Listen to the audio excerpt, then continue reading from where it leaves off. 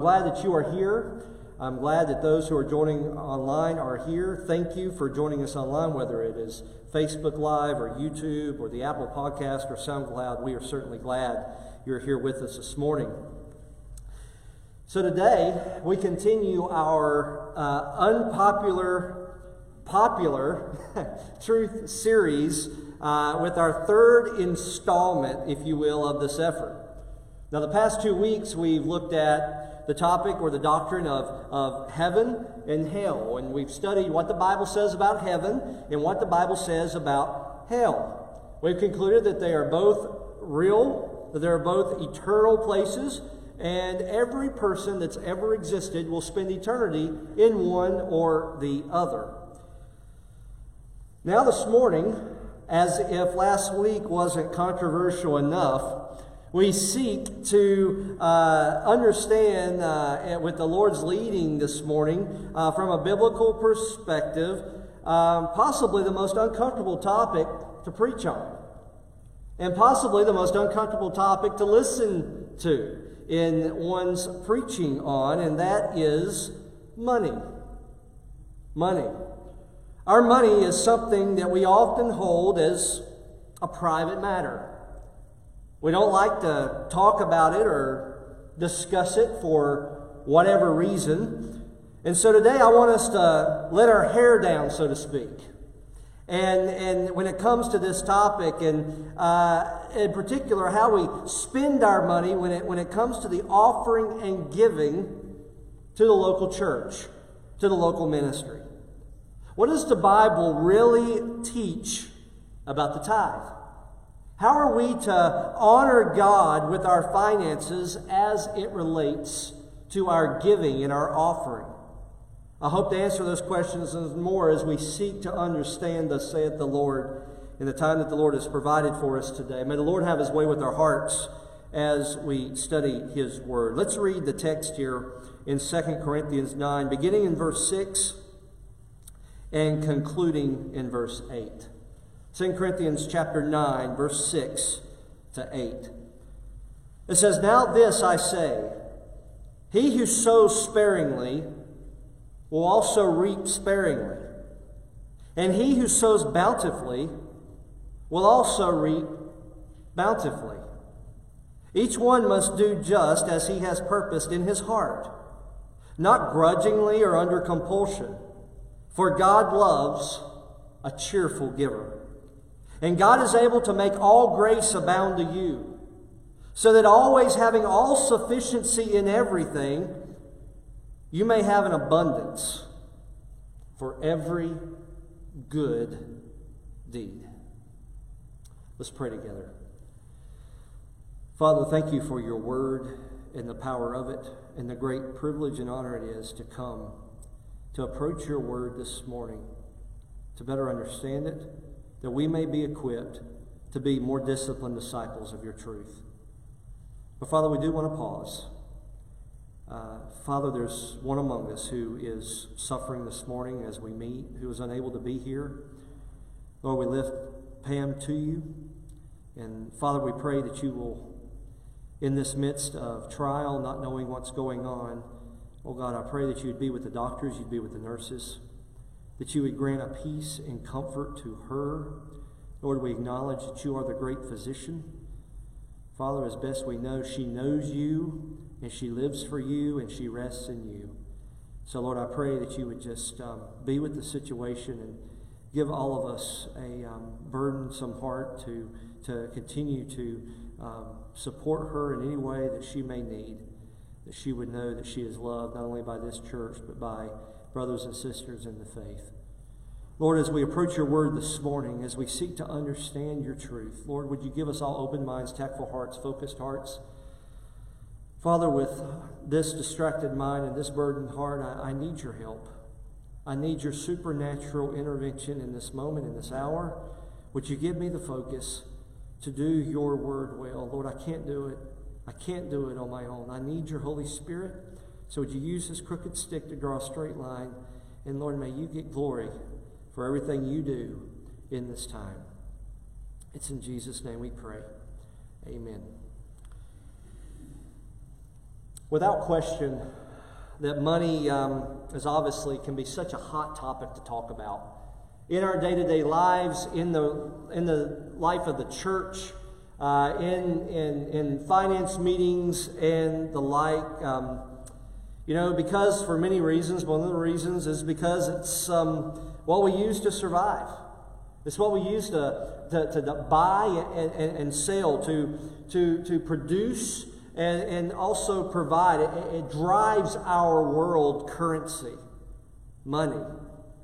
And even the love of money has influenced many to be careless and callous, and the desire to have more and more by some, and the corporate and the secular institutions of this fallen world in which we find ourselves in is certainly reflected and has had influence on all of us in some way, shape, or form. The reality is this: ministries need money to function. Churches need money to function. Missions need money to prosper and provide in this world we find ourselves in. Though we are not of the world, we are in the world, and the currency system that we do honor and engage with does affect us as a church, does affect us as a local body, as a local ministry. So how are we to properly steward our money in this area of our lives to honor God maximally? After all, money is not an evil thing. God has provided us money and whatnot, but He also gives us practical instruction as to how we are to steward it for His glory and for our joy, particularly in the local church. So what does the Bible say about our tithe, our giving, our offering? And how are we to steward it appropriately to honor the text in the name of the Lord? Well, if you're one of the lucky ones that got here early, you got a listing guide. And I think it's interesting that the Sunday that we preach on money, all the listing guides are taken up. We always have some left over, but not this morning. So I will print some of those off to be provided for next week for those of you that did not grab one. So you may want to write what you need down on the back of your bulletin if you didn't, or if you weren't one of the lucky ones to get a listing guide this morning. But what does the Bible say about tithing? Well, we're going to look at three things today, three headings. One is the tithing in the Old Testament. Two is the tithing in the New Testament. And then I'm going to look at tithing in present day. Tithing in present day. Thus saith the Lord. First of all, tithing in the Old Testament. Tithing in the Old Testament. Tithing's been around for a long time. The word tithe, the practice of tithe, has been around for centuries.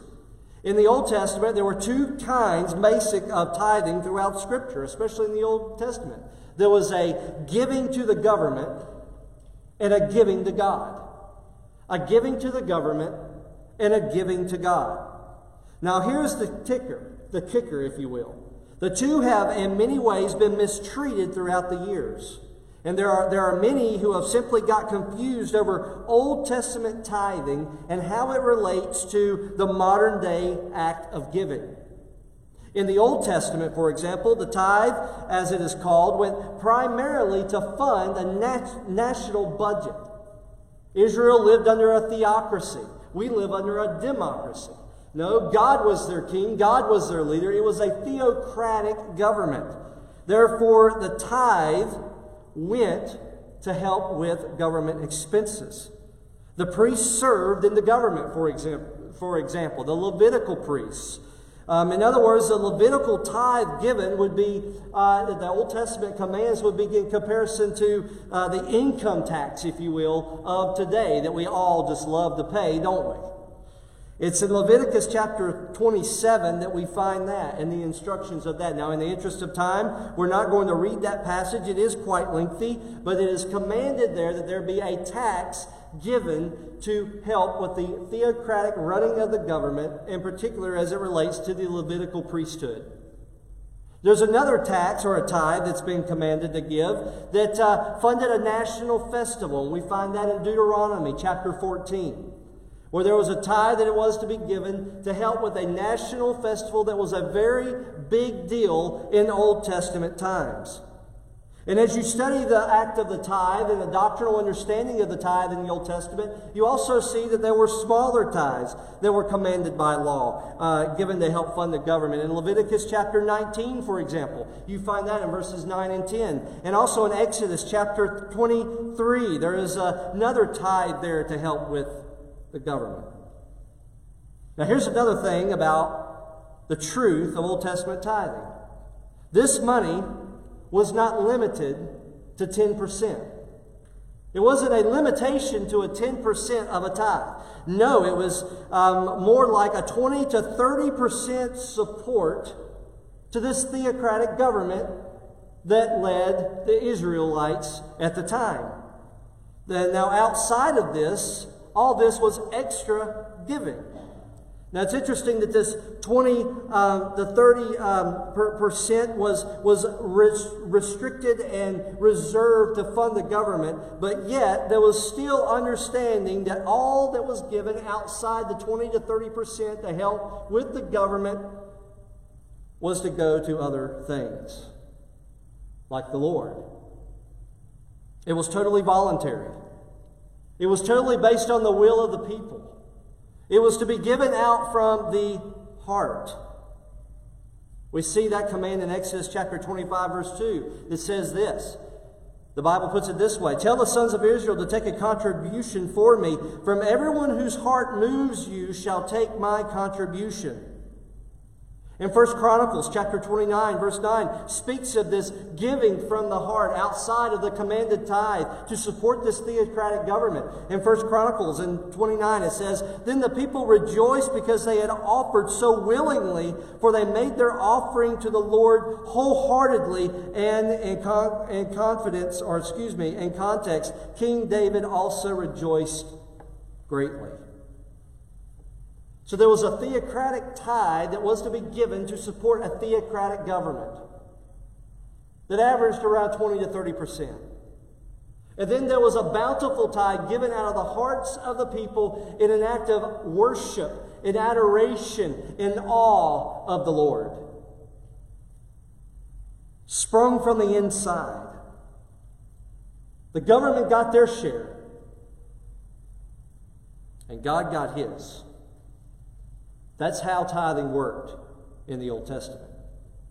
Now let's fast forward to the New Testament, which is heading number 2, tithing in the New Testament. Tithing in the New Testament. Now here's a shocking reality to some. When you study the New Testament and you're looking for this word tithe, you're going to notice that it's pretty non-existent. It's pretty not there. There are some passages of Scripture that teach us to give and teach us to support, but the word tithe there sort of fizzles out as we study and read the text in the New Testament, through the Gospels and the Epistles. There's 2 main passages of Scripture that speak of giving, and we're going to read both of those this morning. In Matthew chapter 22, for example, in the Gospel of Matthew, beginning in verse 15 and concluding in verse 22, Matthew chapter 22, 15 through 22, it says this, it says, Then the Pharisees went and plotted together how they might trap him into what he said, him being Jesus. Pharisees were always trying to catch our Lord on an off day, but he was the God-man, and he doesn't have an off day. He knew their hearts, and he knew their intentions, and he knew their motivations before even they knew them. And so our text says they were trying to catch him off guard in verse 16. And they sent their disciples to him along with the Herodians, saying, Teacher, we know that you are truthful and teach the way of God in truth. And do not care what anyone thinks, for you are not partial to anyone. But tell us then, what do you think? Is it permissible to pay the poll tax to Caesar or not? Verse 18, Jesus perceived their malice and said, Why are you testing me, you hypocrites? Show me the coin used for the poll tax. And then brought him a denarius. And he said to them, Whose image and inscription is this? And they said to him, Caesar's. Then he said to them, then pay Caesar's the things that are Caesar's, and to God the things which are God's. And hearing this, they were amazed, and they left him and went away. Another prominent passage of the New Testament that speaks of our tithe and our gift and our offering is found in Romans chapter 13. And in Romans chapter 13, the first 7 verses relate to our relation to the government, but it also references in verse 6 how we are to pay a tithe. And it says in verse 6, it says, for because of this you also pay taxes, for rulers are servants of God, devoting themselves to this very thing, paying to all what is due to them, tax whom tax is due, custom whom custom, respect to whom respect, honor to whom honor. So these are the two primary texts in the New Testament that speak of some sort of tithe that we are to give to the government, to those who rule over us. And they're both dominated contextually by paying taxes to these guys. And ironically, it's 20 to 30% for most people. And ironically, it's about the same tax rate that you and I pay today as it was paid in the Old Testament, and yes, also the New. But the teaching that many have adjusted to, and that many base their giving on, this 10% rule, is simply not commanded or non-existent in the New Testament scriptures for the modern day church. It's something that's been misconstrued and misrepresented. The Old Testament commands Israel to tithe. The New Testament commands the believers pay their taxes. But then we're left to wonder, well, what are we to do with what's left over? What are we to do with the gifts and the bountiful gifts that God has blessed us with through currency, through money, through gifts? How are we to steward it well? Offerings and gifts today, though the tithe is not commanded for the New Testament church to honor per se, gifts and offerings are. Thus our mother text in 2 Corinthians 9. There's a command here that we would be good to spend the rest of our time on this morning. And I want us to dig deep in this in an act of providing us a clear understanding of how we are to look at our giving and offering today. And that we would take note of our own giving and offering as the Bible commands us to give. This brings us to our third heading, tithing in the present day. Tithing in the present day. And this text speaks of that. In 2 Corinthians chapter 9, verses 6 and 7. Let's take those first two verses one more time together to properly understand it. It says in 2 Corinthians 9, verses 6 and 7, now this I say, he who sows sparingly will also reap sparingly. But he who sows bountifully will also reap bountifully. Paul is writing to the Corinthian church here, defending giving, defending offering. He writes the first letter to the Corinthians, and he gives them instruction. Unfortunately, there were those in the Corinthian church who were on their high horse and then began to criticize and gossip and be very critical of Paul. Therefore, Paul writes this second letter in defense of himself and of the ministry. And he writes here to encourage, this is how we are to give.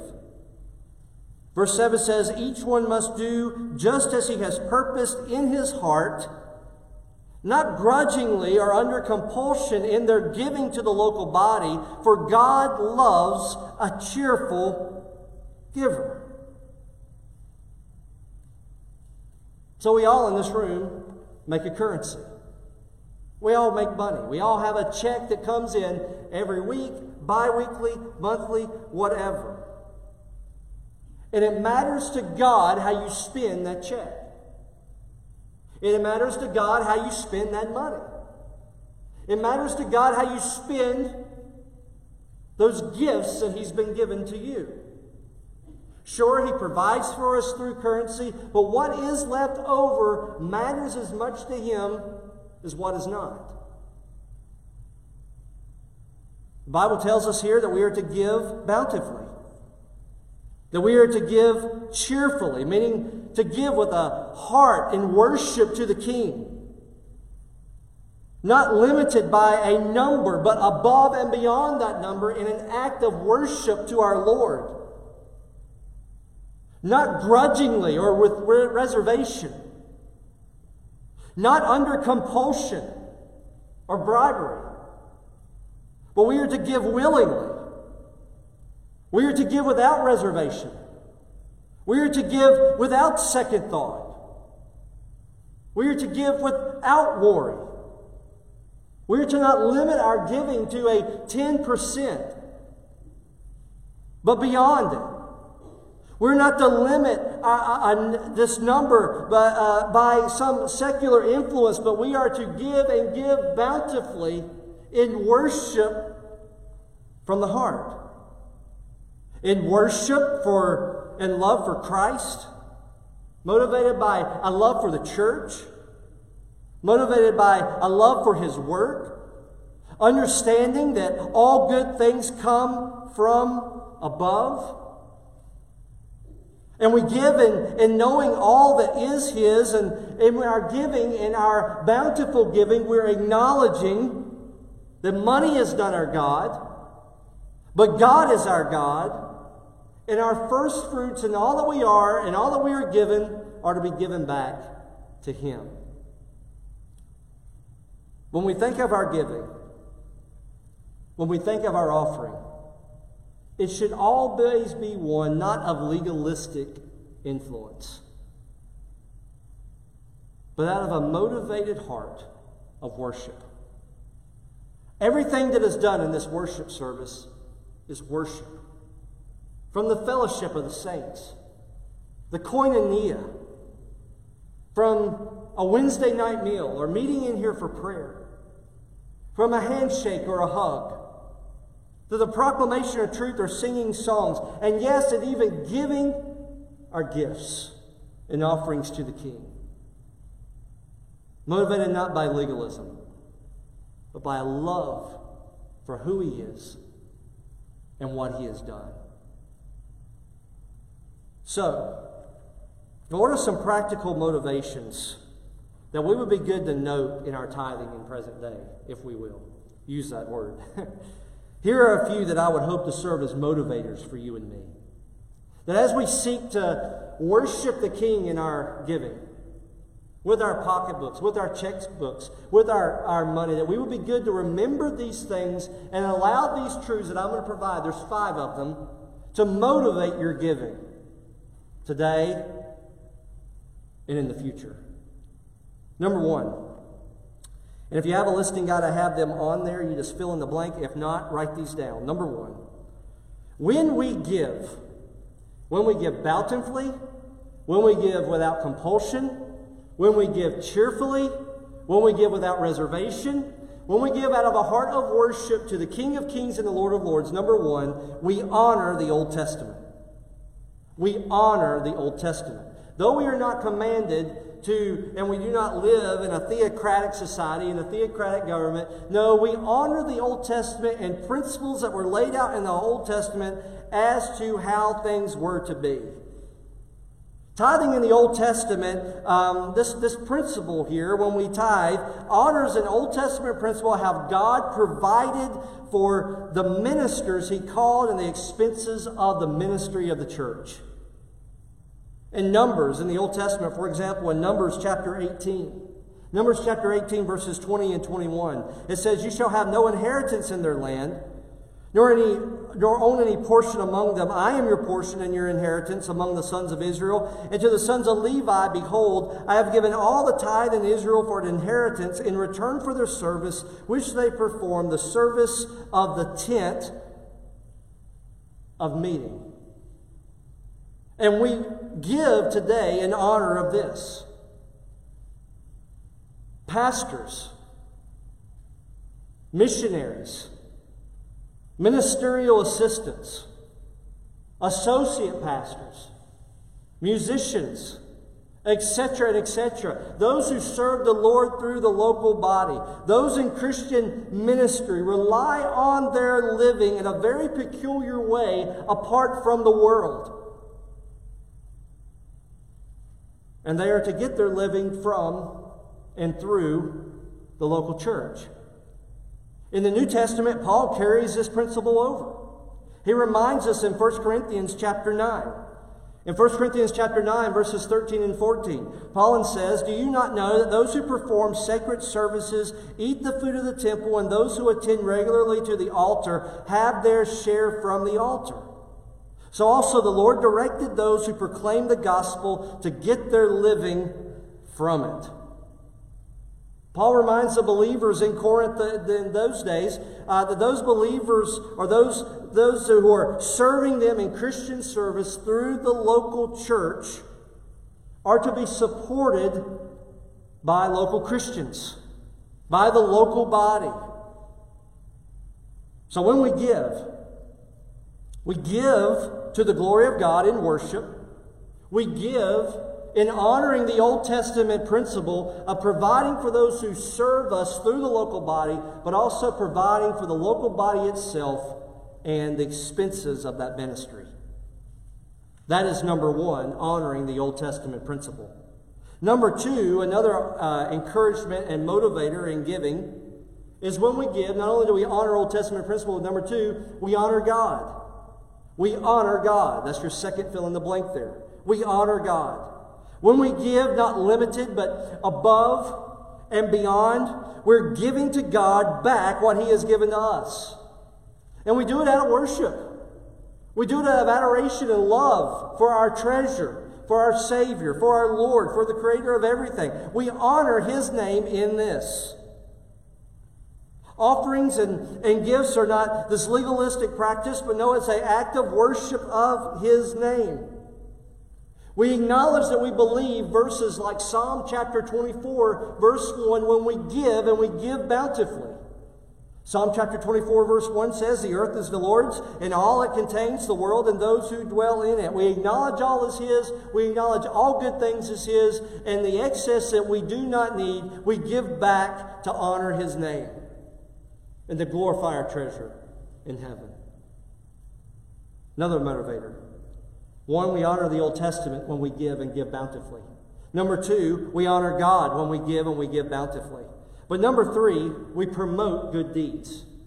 We promote good deeds. I want you to notice our mother text this morning, 2 Corinthians chapter 9, verse 8. 2 Corinthians chapter 9, verse 8. It says in verse 6, "Now this I say, he who sows sparingly will also reap sparingly, and he who sows bountifully will also reap bountifully. Each one must do just as he has purposed in his heart, not grudgingly or under compulsion, for God loves a cheerful giver." Now verse 8. "And God is able to make all grace abound to you, so that always having all sufficiency in everything," and here's the last part we want to take note of here, "you may have abundance for every good deed." For every good deed. Here's the key statement here. When we sow bountifully, when we sow cheerfully, the Bible says here, we'll have an abundance. But we'll have an abundance not to spend on ourselves. We'll have an abundance not to waste on ourselves. We'll have an abundance not to invest in ourselves. No, we'll have an abundance for what purpose? Verse 8 says, for good deeds. You'll have an abundance to continue to give. You'll have an abundance to continue to support. You'll have an abundance to continue to acknowledge. You'll have an abundance to continue to promote these good deeds. Now let's back up and look at this from a universal standpoint. The goal of our life, the goal of your life and my life, is to glorify our supreme treasure. We know this. Every single Sunday at Neal Road, we acknowledge this, that we were created for the glory of Him, to live for Him. 1 Corinthians 10:31 tells us that all that we do for the glory of God. We're also taught in the text that we are saved, that we are to live our lives in such a way in order to accomplish good deeds, to put on display good deeds, to support good deeds, that people may see those good deeds and glorify our Father in heaven. That is the purpose of why we are here. That's the purpose of our money, for the glory of God. And one of the ways in which God gets glory is when we give bountifully, and we give cheerfully, we give abundantly, we give out of the heart of worship. The church is financed, the church can function as it ought, and we are able to do more because we have more for the glory of His name, and people will see the good deeds coming from this place and beyond and glorify our Father in heaven. Bountiful giving promotes the good deed of the church. Giving sparingly handicaps it. Giving bountifully supports missions and missionaries. That the gospel will be proclaimed outside of Rowan County to all the ends of the world, which our church does promote, international, global, and local missions. But the church cannot function with the good deeds as it ought if giving is spared and limited. John Piper said this, quote, "Excess money is given to us so that we can show where our treasure is by simply giving it away for the purpose of good deeds, for the purpose of God glorifying deeds. The people would see what we can do and fall in love with the maker of matter as we are. May our giving be motivated by this promoting of good deeds. Number 4, when we give bountifully, we honor the Old Testament. We honor the name of God. We promote good deeds from this place outwardly. But number 4, when we give bountifully, we embrace godly provision. We embrace godly provision. Godly provision. When we give this way, sacrificially, generally we show ourselves, we show the world, and we show Satan that when we give, though things are tight, and though the world, it seems like things are getting more expensive every single day, but we seek to give graciously and above and beyond the 10% rule that many of us have adopted. And we give bountifully in worship to our King. We show with our actions, even the enemy himself, that we trust in the providence and the provision of God, that our needs are or will be met according to His Word, regardless of if my gift is above and beyond or not. We say, God, we trust You, we honor You. I'm going to give now, understanding and knowing that You're going to provide for my every need. Because You've promised, and You're good on Your promises. You've never let me down. I'm going to give, and I'm going to give sacrificially for the glory of Your name out of worship to the King. Look at verse 6 of our mother text. It says, "Now this I say, he who sows sparingly will also reap sparingly, and he who sows bountifully will also reap bountifully." Look at verse 8. In relation to verse 6. You sow sparingly, you're going to reap sparingly. You sow bountifully, you're going to sow bountifully. Now skip down to verse 8. "And God is able to make all grace abound to you, so that always, having sufficiency in everything." In other words, we shouldn't worry about, well, how am I going to pay this bill if I give this much? Not to be reckless with our finances. But we ought not allow anxiety to creep in and to affect our giving and worship to the King because of some outside influence that seeks to take that away. I've heard people say, I can't afford to tithe. Brother and sister, the Christian can not afford not to. Give. Offer an offering to the King with what He has given to us. Look at Malachi chapter 3, verse 10. God says He's going to provide for us, doesn't He? He says, that's not for you to worry. It's not for you up to worry about. I'm going to provide for my children because I'm a good daddy. I'm a good daddy. You're going to have everything you need if you're obedient to me. My grace is sufficient for you. Even in your needs, you're going to have what you need. I'm going to fulfill them all. In Malachi chapter 3, verse 10, we know this text. Malachi chapter 3, verse 10. The Bible says, bring the whole tithe into the storehouse, so that there may be food in my house. And the Bible says, God's telling this. It's not the prophet, it's God Himself. He says, bring the tithe into the storehouse, so that there may be food in my house, and put me to the test now in this, says the Lord. He goes on to say, if I do not open for you the windows of heaven and pour out for you a blessing until it overflows.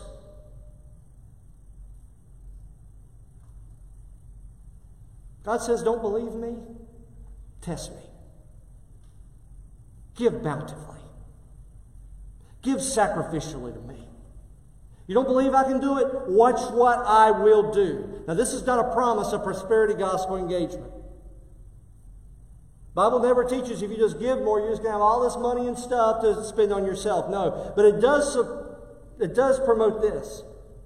That if you give and worship to the Lord, you give and worship to God, and you're not legalistic with it, and you're giving bountifully, sacrificially, in worship to the King, whatever that number is that the Lord would lay on your heart to give, God says, you're going to be provided for. My cup runneth over. Then you're going to be able to give more for the glory of His name. God says here that He's going to provide for you. He's going to sustain you. And giving encourages us to embrace those providential promises of Almighty God. When we give above and beyond, we honor the Old Testament. We honor God. We acknowledge or promote good deeds. We embrace godly provision and the doctrine of God's providence in our lives. But number 5, and last but certainly not least, when we give sacrificially, bountifully, cheerfully, without compulsion, number 5, our faith is strengthened. Our faith is strengthened. Our faith is strengthened, and our testimony becomes rock solid. Harder than stone. Because though we're giving maybe the little that we have, God's promises are sure and true. And because we reap what we sow, and we reap more than we sow, and we reap later than we sow it, our faith is strengthened because we put God to the test, and God is good at fulfilling that which He's promised. It's an act of faith, but it pays off. Our faith becomes a bedrock of providence and of peace. I know this truth because I've lived it. Where I didn't know where the next, how am I going to pay this bill this month? How am I going to get by? How am I going to afford this? But I'm going to continue to give, Lord, and I'm going to serve, and I'm going to sacrifice. My faith is weak. My faith is weary. Don't know what I'm going to do. And then all of a sudden, the check shows up in the mail. Anonymous source. Above and beyond what I need to pay the said bill. The meal comes and shows up. The provision is provided for. And you have no idea where it came from. God says, test me. My promises are true for you. And you step out on faith, like on the water, keeping your eyes on the prize. God says, you're not going to sink. So be obedient to me. I'm going to take care of you. And you do that, guess what happens? Your faith is strengthened harder than concrete. Hebrews chapter 13, verse 5. 13 verse 5 in Hebrews, it says, make sure that your character is free from the love of money, being content with what you have. For he himself has said, I will never desert you, nor will I ever abandon you. Regardless of inflation, regardless of the rising gas hikes, the price of drugs and bills, and even the stock market, who plummeted over nearly 1,300 points this past week, many people are weary and worried. But may that not affect your giving to your Lord and your worship to the King. But rather let that entice you. Whatever happens, happens. I'm giving anyway. I'm trusting in His providence.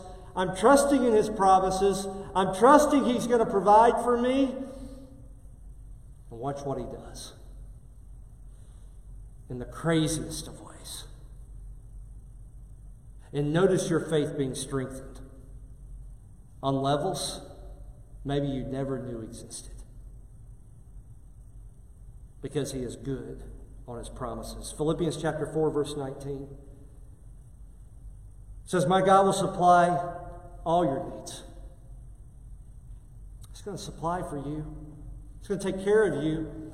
My God will supply all your needs according to His riches and glory in Christ Jesus. And He owns everything. Newsflash. He's going to make sure you have what you need when you need it. Because He said He would. And He cannot lie. Our giving will reflect our faith. Our giving and our offerings will reflect, do we really believe that God is who He says He is? Is He really going to provide for us? Is He really going to give us exactly what we need when we need it? Your giving is a reflection of your faith. And likewise, your giving will build your faith according to His sovereign will. So, the giving and offering. I want to conclude with this. As we conclude this morning, maybe your giving, maybe your offering, the drive to do that, the desire to do that, the importance of doing that, the priority of doing that. Maybe you had never written a check for the offering you're giving in your entire life. Maybe because you've never had a desire to. Maybe because you've never wanted to. Maybe it goes beyond not being taught, but maybe just because, it's my money. I'm going to do with it as I want. It's not anybody else's but mine. I earned it. Right? I don't think so. It's all His. It's all His. And maybe that desire is lacking in your life to give. Because your desire to worship is lacking. And your desire of worship is lacking because, quite frankly, you have no one to truly worship because you don't know Him. You don't know Him. I wonder, maybe the reason why some in the church, watching at home even, Church Universal, don't see the priority in giving just a portion of which has been given to us by the Lord. Maybe it's because we don't know the maker of matter to begin with. Let me ask you this morning as we conclude, do you know Jesus today? Who do you worship? Who are you worshiping? What's your purpose for being here in a worship service? How do you spend your money? How we spend what is given to us reflects our faith. Where is your faith? Is your faith in Christ or something else? Do you know Jesus as your Lord and Savior this morning? I said in Sunday school this morning, we need to be reminded of the gospel every single day, because even those who know it forget about it. But more importantly, we need to be proclaiming the gospel every day, because we never know who might be next to us who may know the gospel but never know it in their hearts. Do you know Jesus is your Lord and Savior today? Because that will change everything. It'll change your worship, it'll change your life, it'll change your reasoning, it'll change how you do all things in this life. It'll give you a reason to wake up every day and a reason to go to bed at night, cheerful, joyful, give you a purpose that's going to last for eternity. Jesus came and died in your place, paying the sin penalty that you deserve, rose from the dead, ascended into heaven, promises to come back for you,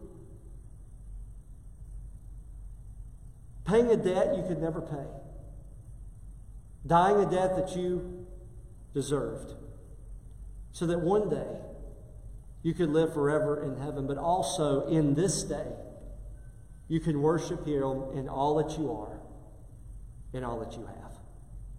Do you know Christ as Lord and Savior of your life? If you don't this morning, I pray that you would call on His name in repentance and faith and turn to Him as Lord and Savior of your life. Maybe you're here today and you are a Christian, but you don't give as you ought, or for whatever reason, you know you could give more, but for some reason, you've withheld it. The conviction is there, but you've ignored it. The struggle is there, the anxiety comes, and you second guess even the giving and offering that you give for good deeds to be proclaimed, mainly the gospel, to be proclaimed from this place and beyond. Maybe you're here this morning and conviction is on your heart that there's an excess that you could be giving, but for whatever reason, you're not. And maybe the Lord has told you on your heart, maybe the question of what else could I give to worship in His name? I think that's a question that we are all good to ask every single day of our lives. What more can we do in our lives, in our finances, in our life, how we spend our time, everything? What more can we do, oh God, to be a disciplined disciple for you, in particular this morning, our finances? May we be a church that is filled with brothers and sisters, children of God who give bountifully. May we be a church that gives cheerfully. May we be a church that gives without compulsion, no, but may we be a church that gives from a heart of worship to the King of Kings and the Lord of Lords, above and beyond, trusting His provision that our faith may be strengthened. And may we do this for good deeds, for His glory, and for our joy. Would you pray with me? Let's pray together.